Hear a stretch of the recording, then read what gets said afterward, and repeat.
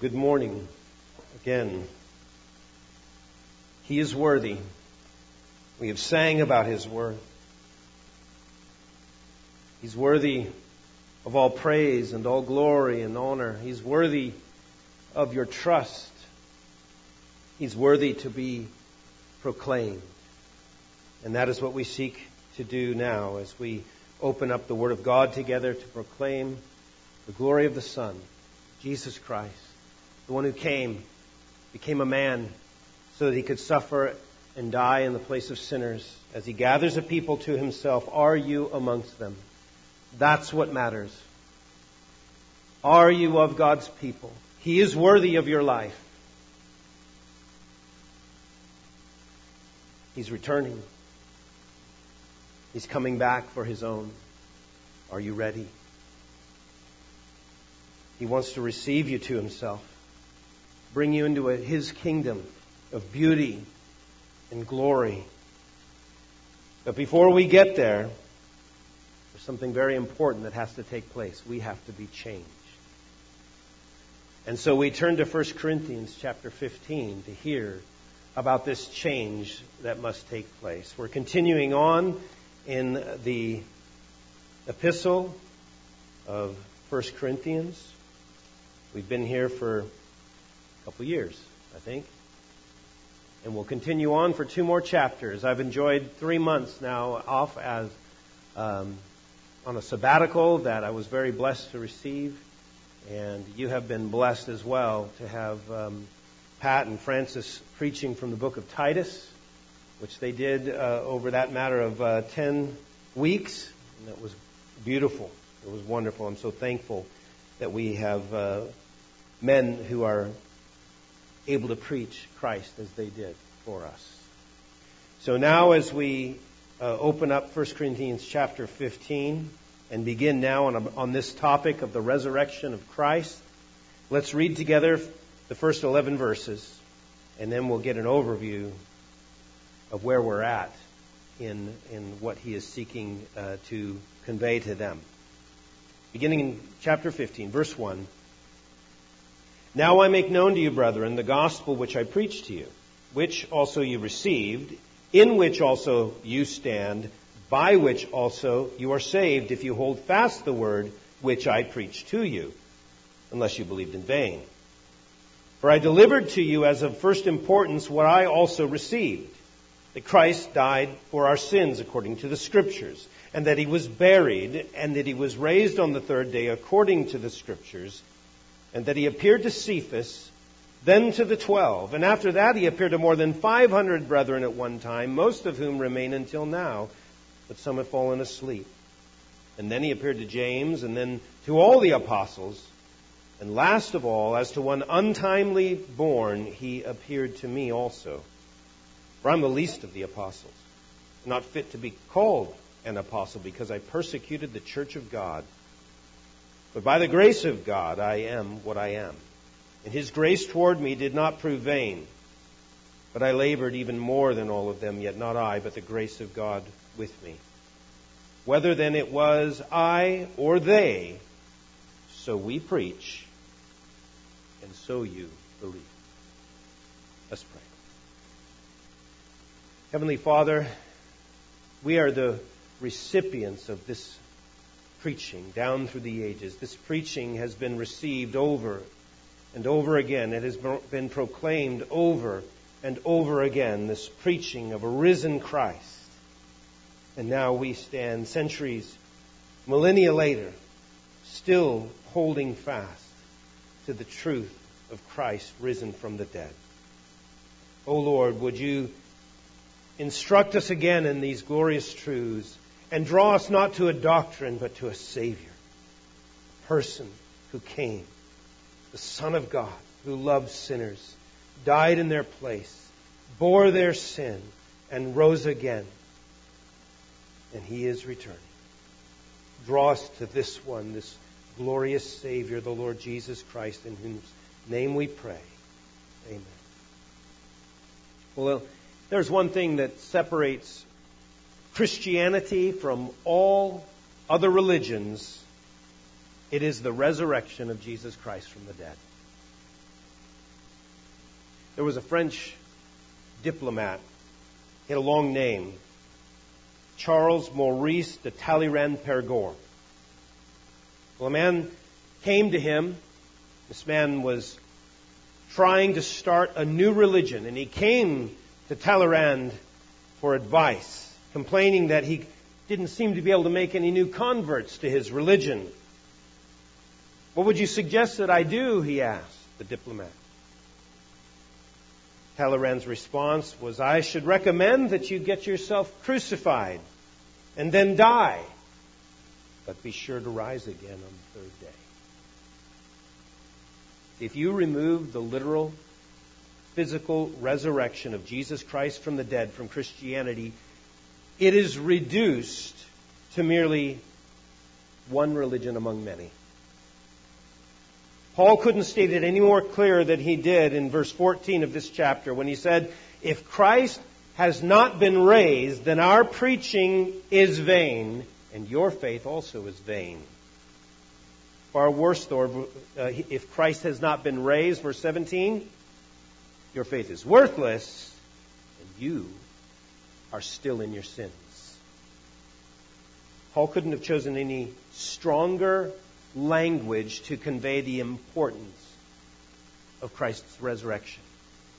It's the foundational truth of the gospel, which is the title of my sermon this morning. Christ's resurrection, the foundational truth of the gospel. The importance of the resurrection to Christianity, it cannot be overstated. It has been referred to as the pivot on which all Christianity turns, and without which none of the other truths of Christianity would matter. The resurrection was essentially the focal point of every other truth that Christ taught. On several occasions in the Gospels, Jesus spoke of not just His death, but also His resurrection. In John chapter 2, after Jesus drove out all the merchants and the money changers from the temple, Jesus was asked for a sign that would basically prove His authority for doing what He just did. And Jesus answered them, He says, destroy this temple, and in 3 days it will rise up. I will raise it up, He says. And He was referencing there His own resurrection, which at this point in time wouldn't occur for another 3 years. And who can forget the Lord's words to Martha after the death of her brother Lazarus in John chapter 11, when Jesus said to her, I am the resurrection and the life, and he who believes in me will live even if he dies. We shouldn't be surprised that the first two sermons that were preached after the resurrection and exaltation of Christ in Acts chapters 2 and 3, they both focused on the resurrection of Christ. What other explanation could there be for the transformation of a group of heartbroken followers of a crucified rabbi, and they were transformed into a courageous band of witnesses who boldly went forth proclaiming the gospel message that in a matter of a few years would spread throughout the Roman Empire and beyond. Ridicule, beatings, imprisonment, torture, not even death stopped them from proclaiming the truth of Christ's resurrection from the dead and the hope of salvation in Him. And their message, it was simple. It was summarized in Romans chapter 10, verses 9 and 10, that if you confess with your mouth Jesus as Lord and believe in your heart that God raised Him from the dead, you will be saved. For with the heart a person believes, resulting in righteousness, and with the mouth he confesses, resulting in salvation. So not only is the resurrection essential to Christianity, but belief in Christ's resurrection is essential to your salvation. You cannot be a Christian without believing in the resurrection of Jesus Christ. So given Paul's straightforward statement of the gospel in these first 11 verses, with his clear emphasis on Jesus' resurrection on the third day, confirmed by all those who saw him alive, you would think that Paul was about to correct their disbelief in this essential truth. And this certainly would have not been surprising, given all the other issues that we've looked at in the 14 other chapters of Corinthians that we've walked through, all the different problems he's had to address. Certainly they would need correction on this essential doctrine. However, the Corinthians did believe that Christ rose from the dead. That was not the issue. The Corinthians they believed also in life after death. That was not the problem. The problem was that there was no room in their thinking for their own bodily resurrection from the dead. So Paul here, he's not trying to convince them that Christ rose from the dead, but that one day they also would be raised with Christ to eternal life in new physical bodies. It doesn't appear that their disbelief in the resurrection of the dead, that it was rooted in some deliberate doctrinal rebellion, but in just honest confusion. Paul doesn't allude to the reason for their misunderstanding, but given what we know about Corinth, we can make I think a pretty educated guess as to why they doubted a bodily resurrection of the dead. Now remember where Corinth was, right? First of all, we know it was a Roman city, but it was also a Greek city. It had been one of the wealthiest cities in the ancient Greek world because of its prime location right in the middle of Greece. And so Corinth was steeped in a Greek worldview. Just to see what the general view of resurrection was amongst the Greek philosophers of Paul's day, let's turn to an account of Paul's visit to another Greek city not too far away from Corinth, Athens. Look with me, please, to turn to Acts chapter 17.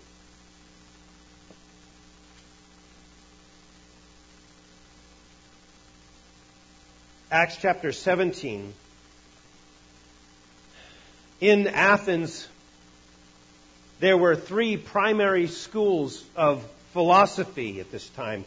And we're told of Paul engaging representatives from 2 of these schools of thought. The Epicureans and the Stoics. The third one was the Cynics. At the heart of an Epicurean worldview was the teaching that pleasure and the avoidance of pain are the chief end of man. Right? You're to live for pleasure and you're to try to avoid all pain. They were materialists. They believed that if God existed at all, well, he was so far removed that contact with mere mortals was beneath him. They believed that death was when the body and the soul disintegrated. They were annihilists. After death, man just simply ceased to exist.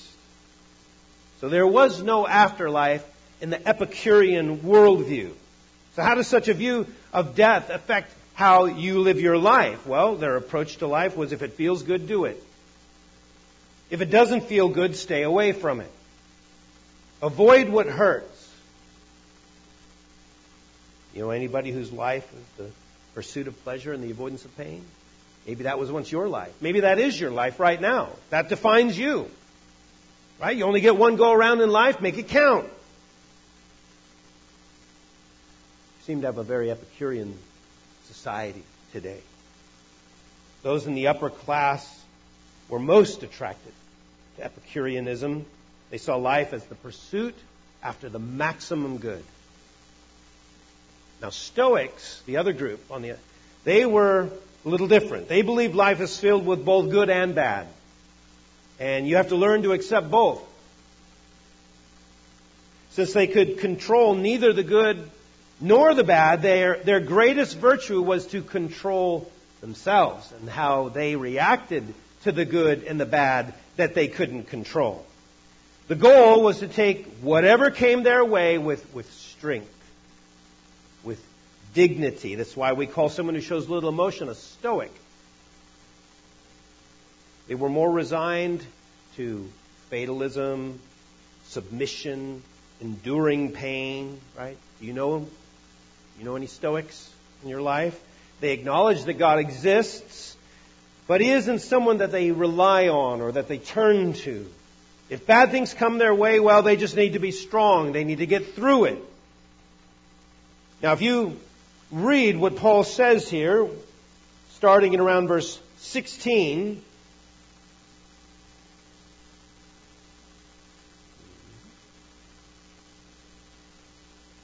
I think I was going to read some of this first. No. All right. Let's start here, looking at verse 16. I meant to read this before I gave all that, but let's just catch up now. Now, while Paul was, this is Acts chapter 17, verse 16. Now, while Paul was waiting for them at Athens, his spirit was being provoked within him as he was observing the city full of idols. And so he was reasoning in the synagogue with the Jews and the God-fearing Gentiles in the marketplace every day with those who happened to be present. And also, some of the Epicurean and Stoic philosophers were conversing with him. And some were saying, what would this idle babbler wish to say? Others, he seems to be a proclaimer of strange deities, because he was preaching Jesus and the resurrection. They took him and brought him into the Areopagus, saying, may we know what this new teaching is which you are proclaiming? For you are bringing some strange things to our ears, so we want to know what these things mean. Okay, so if from there we start reading on down from verse 22, excuse me, we see what Paul is saying. He's telling them about a God who is revealed in creation, who created them, and He created them to know Him. Right? He's not off, He's not distant, He's not far and removed. He created you to know Him. And then he says, and He's commanded all everywhere to repent. Why? Verse 31. Because He's fixed a day in which He will judge the world in righteousness through a man whom He has appointed, having furnished proof to all men, right? How do we know this is the man through whom God is going to judge the world? The proof He gives, He raised Him from the dead. And then at that point it appears that they simply cut Paul off, verse 32. All right, we've heard enough, we've heard enough. When they heard the resurrection of the dead, they began to sneer, oh, brother. Now, we'll hear you another time concerning this. Some interest was piqued, but for the most part, they dismissed it. Now, jumping back to 1 Corinthians,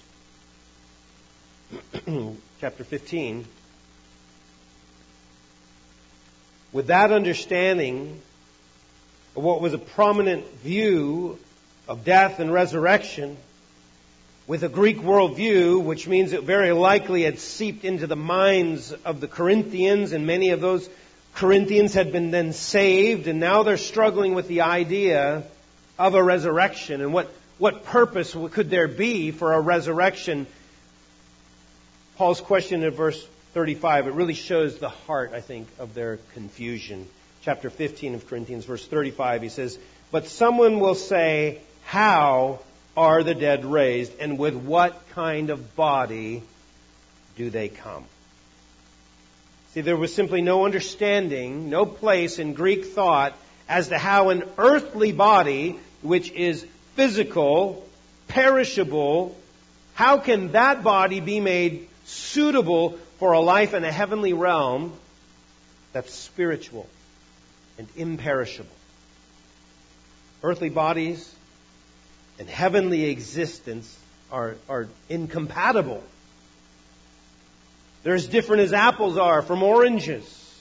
So given the difference between life on earth and life in heaven, they simply couldn't understand how the resurrection of the dead makes any sense.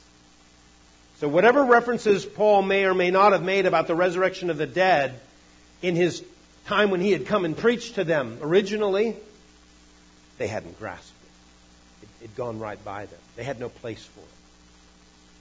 So Paul, therefore, he takes this opportunity now to make the case for the resurrection of the dead. And what a case it is. Look at chapter 15. Probably covers more than one page. 58 verses. This could have been a book of the Bible all by itself. 58 verses. And in these 58 verses, Paul has basically two arguments. First, he makes the case for the reality of the resurrection, and he does that in the first 34 verses. And then he follows that with an explanation, really answering now their real chief question is how the resurrection is possible. And that 35 to the end of the chapter. But as I work through this chapter, here's how I've broken it down. So just listen to this. You don't have to capture it all right now. Just listen to this so you kind of get an overview of the landscape. Here's where we're headed in this chapter over the next several weeks. First, we look at Christ's resurrection, which is the foundational truth of the gospel. That's the first 11 verses. Then Paul gets to the bodily resurrection, the corresponding truth of Christ's resurrection. That goes down to verse 23. Then he looks at the certain triumph of God's kingdom in verses 24 to 28. The serious trouble as Christians that we can endure. Why? Because there is a resurrection of the dead, right? That's verses 29 to 34. And then, as he looks to answering the question of how does this resurrection take place, we look at the spiritual transformation our bodies will undergo in verses 35 to 49. And then the necessary translation that fits us for heaven, verses 50 to 56. And he ends with the great thanks that we owe to God in verse 57. Now you may be thinking, yeah, I believe in the resurrection. I got no problem with the resurrection. I'm not a Stoic or an Epicurean or anything like that. That's not just good, that's essential, that you believe in the resurrection. Paul tells us in verse 2 that this is a truth by which you are saved. It's a truth that you must hold fast to. The resurrection is and always has been the foundation of all preaching about Jesus Christ.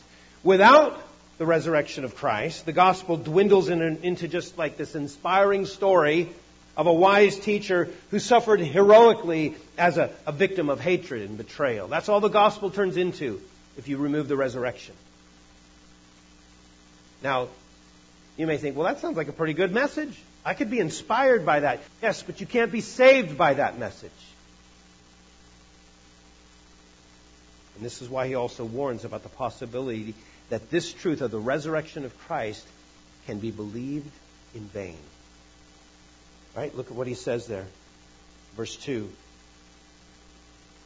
Hold fast to the word I preached to you. And the word here is about the death, burial, and resurrection of Christ. He says, hold fast to this unless you believed in vain. See, when it comes to the resurrection of Christ, the corresponding truth of our own bodily resurrection, do you receive it with faith? Or do you just simply give it mental assent? In other words, do you take it? Do you apply it to your life? Do you simply agree with it? And say, well, that's good. See, Paul ends this chapter, verse 58, with a way for us to know, really to measure, whether or not we are holding fast to this truth or whether we're believing in vain. Look at verse 58, the very last verse of chapter 15. Therefore, my beloved brethren, in light of all that I have spoken to you, be steadfast, immovable, always abounding in the work of the Lord. What words? You're to be steadfast. You're to be immovable. You're to be working every now and then. No, always abounding in the work of the Lord. Why? Because you know your toil is not in vain in the Lord. See, because Christ rose from the dead, and so will you, and He's triumphed over all His enemies, including death, your life should be characterized by these truths. You should be steadfast, abounding always in your work for Christ. You're like an athlete who's driven to win. You leave everything on the field. Are you doing that? Or is Christianity just what you are because you were born in America, raised in a Christian home? You think Christianity of all the religions in the world is the one that you most align with, and so that's what you are. If that's how you view things, you've believed in vain. How do you know? You're not abounding in the work of the Lord. You're not steadfast and immovable. You're tossed here and there by every wind of doctrine, blown about. Some fad blows through the church. You think it's great. Instead of looking at Christ and how to live and walk with Him and be abounding in work for Him, you're distracted by all things around you.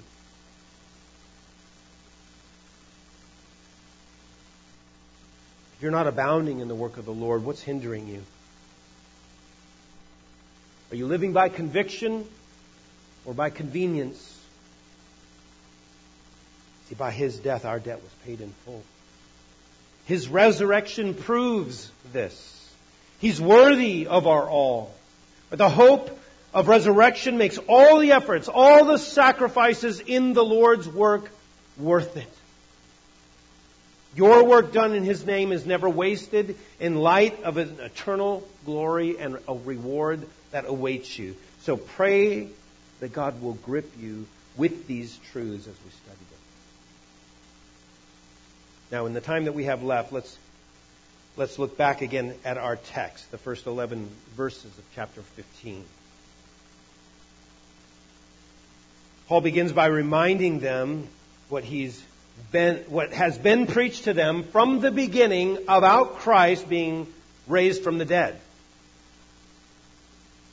And once again, his point is not to argue that Christ's resurrection was real. It's to remind the Corinthians that the word that he preached to them is the consensus of the preaching of all the apostles. It's the testimony of the witness of all who saw Christ alive from the dead. And so Paul chooses to begin here because it's a matter from which there should be total agreement amongst the Corinthians. Christ was indeed raised from the dead. And then having established that as the foundational belief of the gospel and Christianity that they have adhered to, he then will argue the necessary consequence of Christ's bodily resurrection and how it leads to the bodily resurrection of believers. So he starts from what he knows they already believe to be true about Christ's resurrection to understand that all Christians then who have died will be raised along with Christ from the dead. The victory over sin and of death, right? It's only temporary. The last enemy of death will be fully and finally defeated. You know, when I visit a cemetery and I look out over all the graves that are there of all the people who each marker represents a life lived and died. It's over. Their earthly life is done.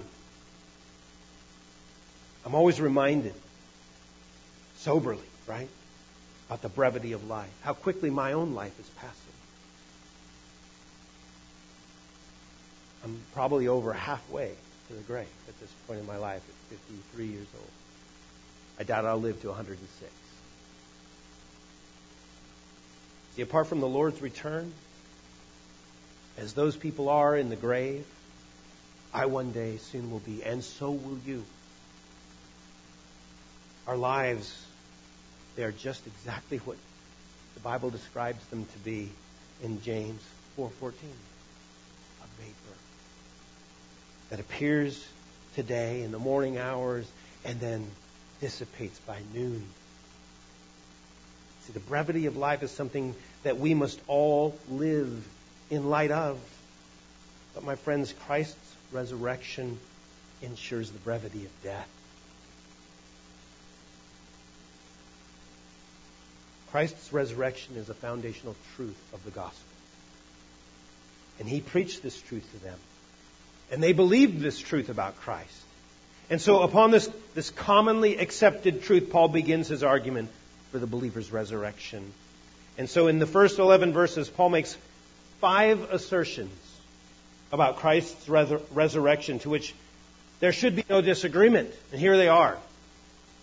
All Christians believe Christ rose from the dead.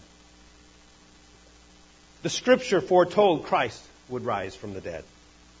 Eyewitnesses confirmed Christ rose from the dead. Paul's life was radically transformed by Christ risen from the dead. And the message of Christianity proclaims Christ rose from the dead. So let's just look at this first assertion this morning, that all Christians believe Christ rose from the dead. He says in verse 1, he says, "Now I make known to you, brethren, the gospel which I preached to you, which also you received, in which also you stand, by which also you are saved, if you hold fast the word which I preached to you, unless you believed in vain." So the first thing that Paul does is he reminds the Corinthians that the gospel that he preached to them when he first came to them was a gospel of a resurrected Christ. And this gospel was not just what he preached alone, him alone, Paul. No, it was the gospel all the apostles preached. It was the focus of all their preaching. And the reason that all Christians believe that Christ rose from the dead is because the apostles preached the gospel of a resurrected Christ.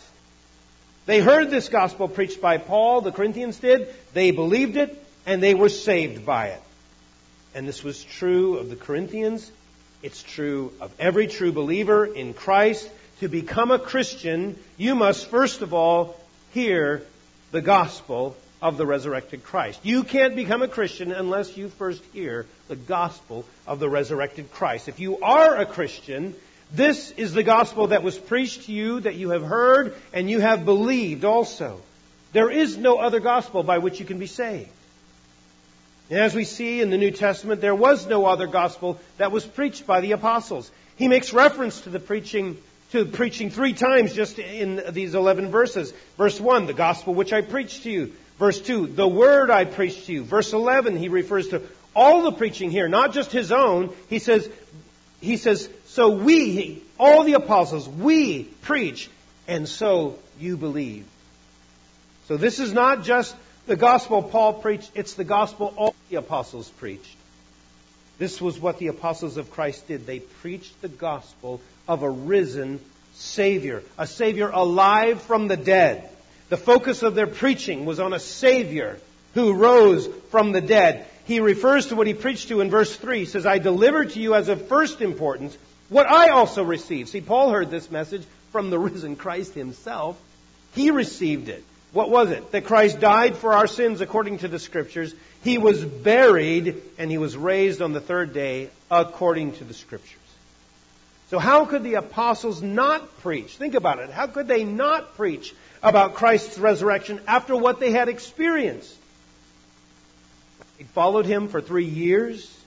They'd heard him speak on several occasions over these 3 years of his imminent death and resurrection. And then they were fully aware of his bloody death by crucifixion, his subsequent burial in the tomb. He'd been dead going on 3 days. There'd been reports amongst some of them that they had seen Jesus alive, but not all of them. This wasn't true for all of them, just some. 2 disciples suddenly show up in the upper room where they're all waiting. They're all together. 2 disciples say, we encountered the risen Jesus on the road to Emmaus.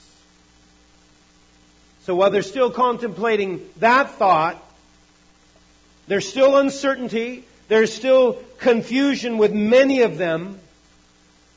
And then comes the scene that unfolds in Luke chapter 24. Turn there. Luke chapter 24.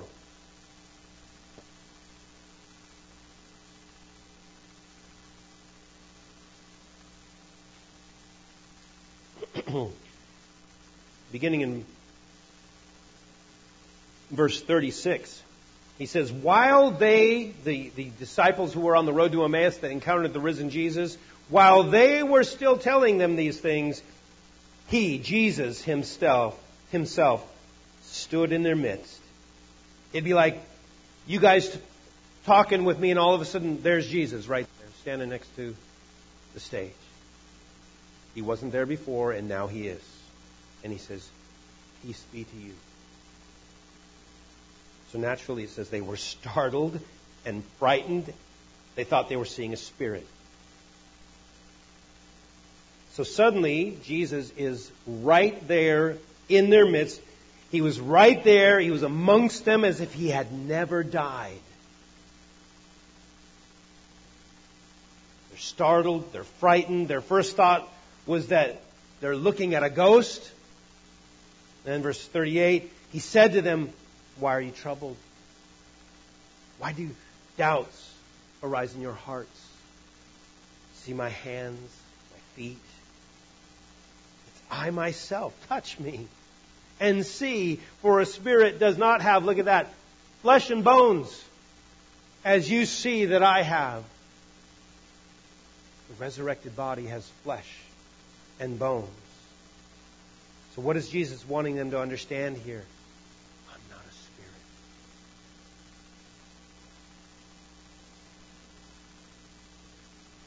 I am here before you in a resurrected body. I'm not here. I'm not some wispy, transparent, ethereal image like that of a spirit. I've got skin, I've got bones, I've got everything else. I've got muscles, I've got organs, I've got hair, I've got fingernails, I've got bones, just like a body. Just like the body He had before He died. Verse 40, and when He said this, He showed them His hands and His feet. While they still could not believe it because of their joy and amazement. See, they were so overjoyed, but at the same time, they were still in confusion and disbelief that Jesus was actually alive. It was just simply too good to be true. It was one of those moments where you're trying to catch up with what's before you. Your thinking hasn't fully processed what you're seeing. This is just too good to be true. And so He said to them, got anything to eat? I don't think Jesus was especially hungry. But He wanted them to see something and understand something about Himself in this resurrected body. Have you got something to eat?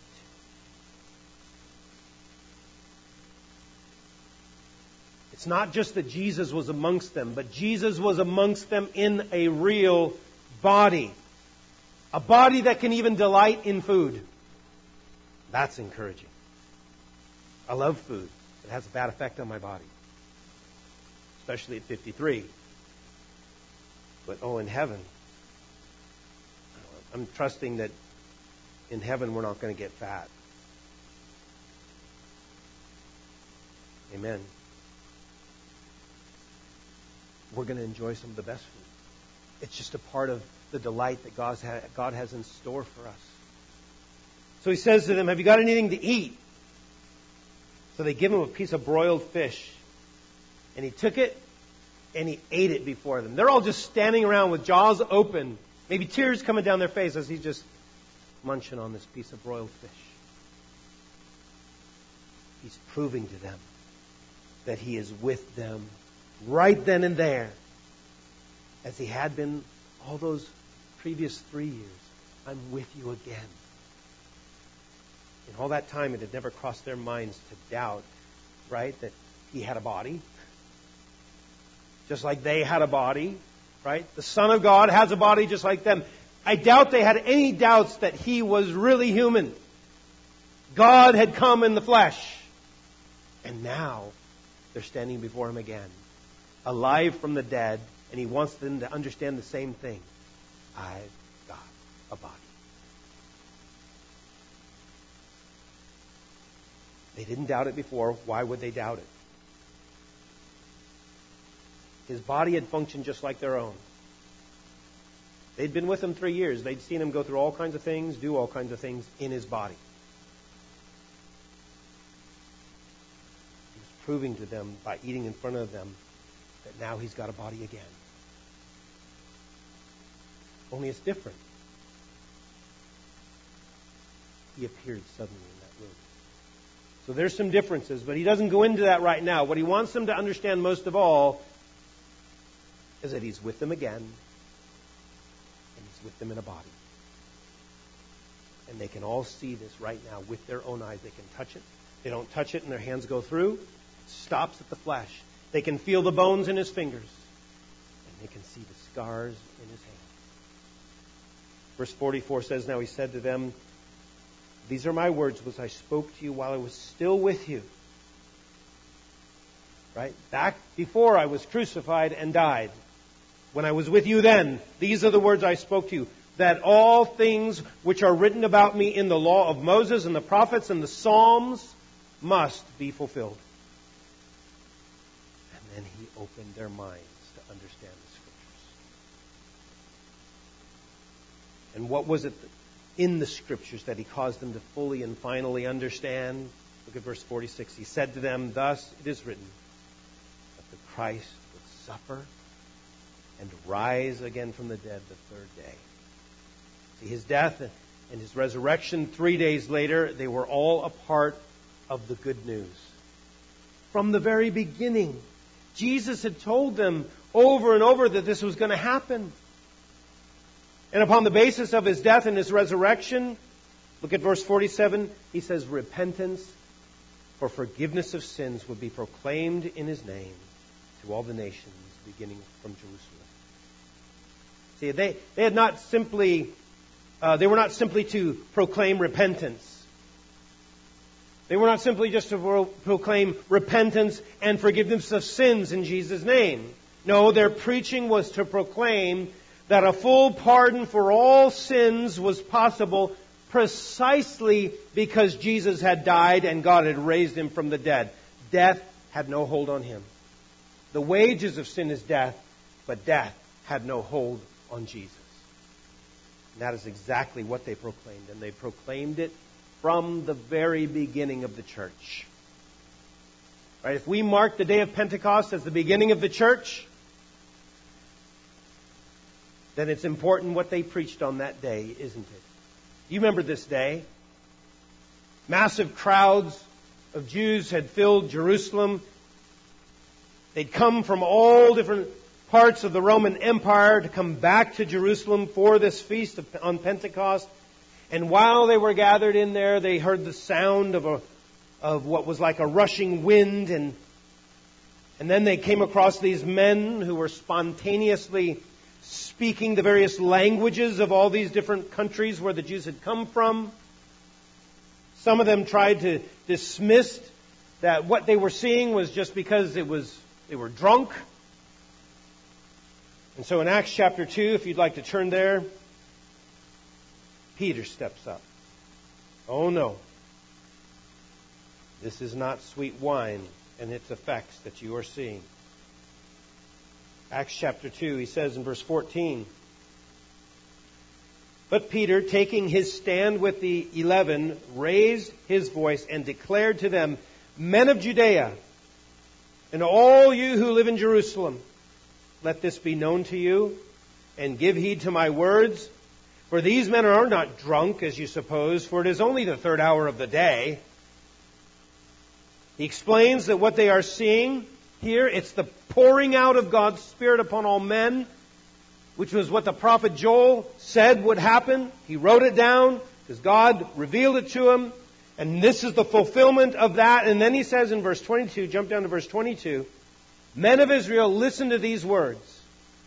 Jesus the Nazarene," he names him, "a man attested to you by God with miracles and wonders and signs, which God performed through him in your midst, just as you yourselves know. You knew that these signs could not be done by a mere man. This man, delivered over by the predetermined plan and foreknowledge of God, you nailed to a cross by the hands of godless men and put him to death. But God raised him up again, putting an end to the agony of death, since it was impossible for him to be held in its power." He cites David's words in Psalm 16. He states how God will not allow His Holy One to undergo decay. And then in verse 32, this Jesus God raised up again. And then he brings in all the 11. He says, to which we are all witnesses. He goes on to declare in verse 33 that this risen Jesus has been exalted to the right hand of God. In verse 36, God has made this Jesus, whom they had crucified and killed, both Lord and Christ. And as a result of hearing this preaching about a Savior who died and then God raised from the dead, just as the Scriptures said He would, verse 37, it says they were pierced to the heart. And they pleaded, what shall we do? Verse 38, Peter said to them, repent, and each of you be baptized in the name of Jesus Christ for the forgiveness of your sins. See, His death verified by His resurrection from the grave. It was accomplished. Why?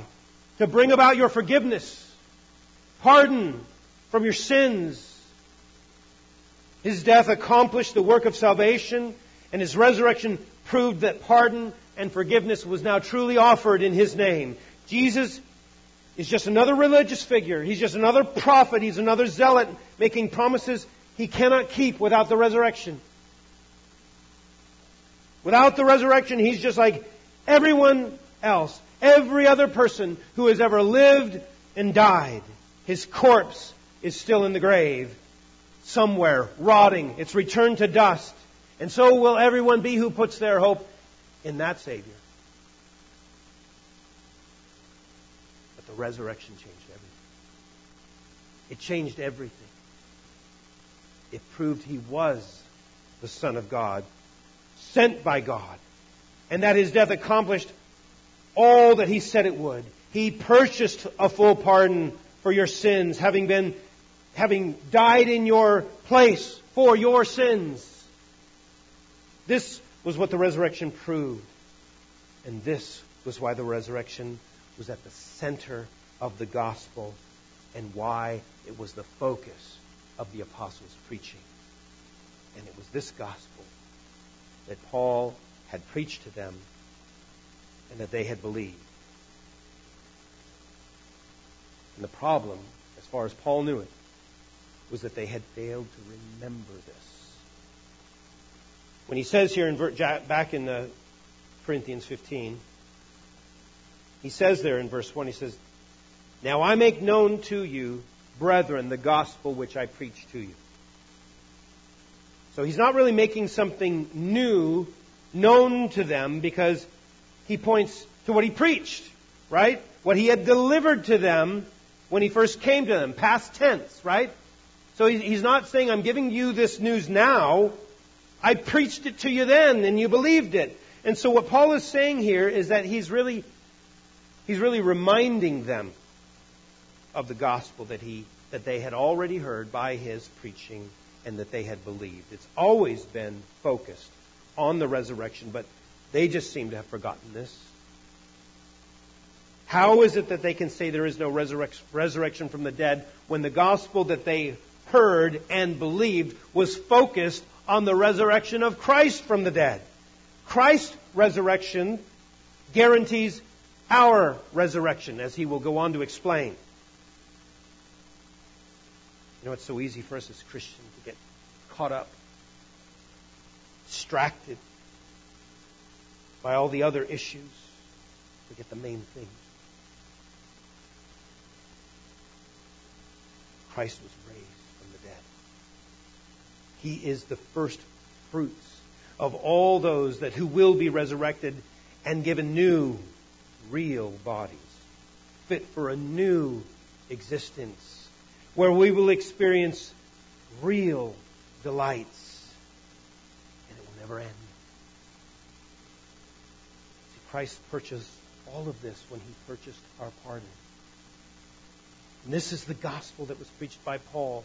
It was preached by all the other apostles because it's the only true gospel. And it's at the heart, and at the heart of it is a resurrected Christ.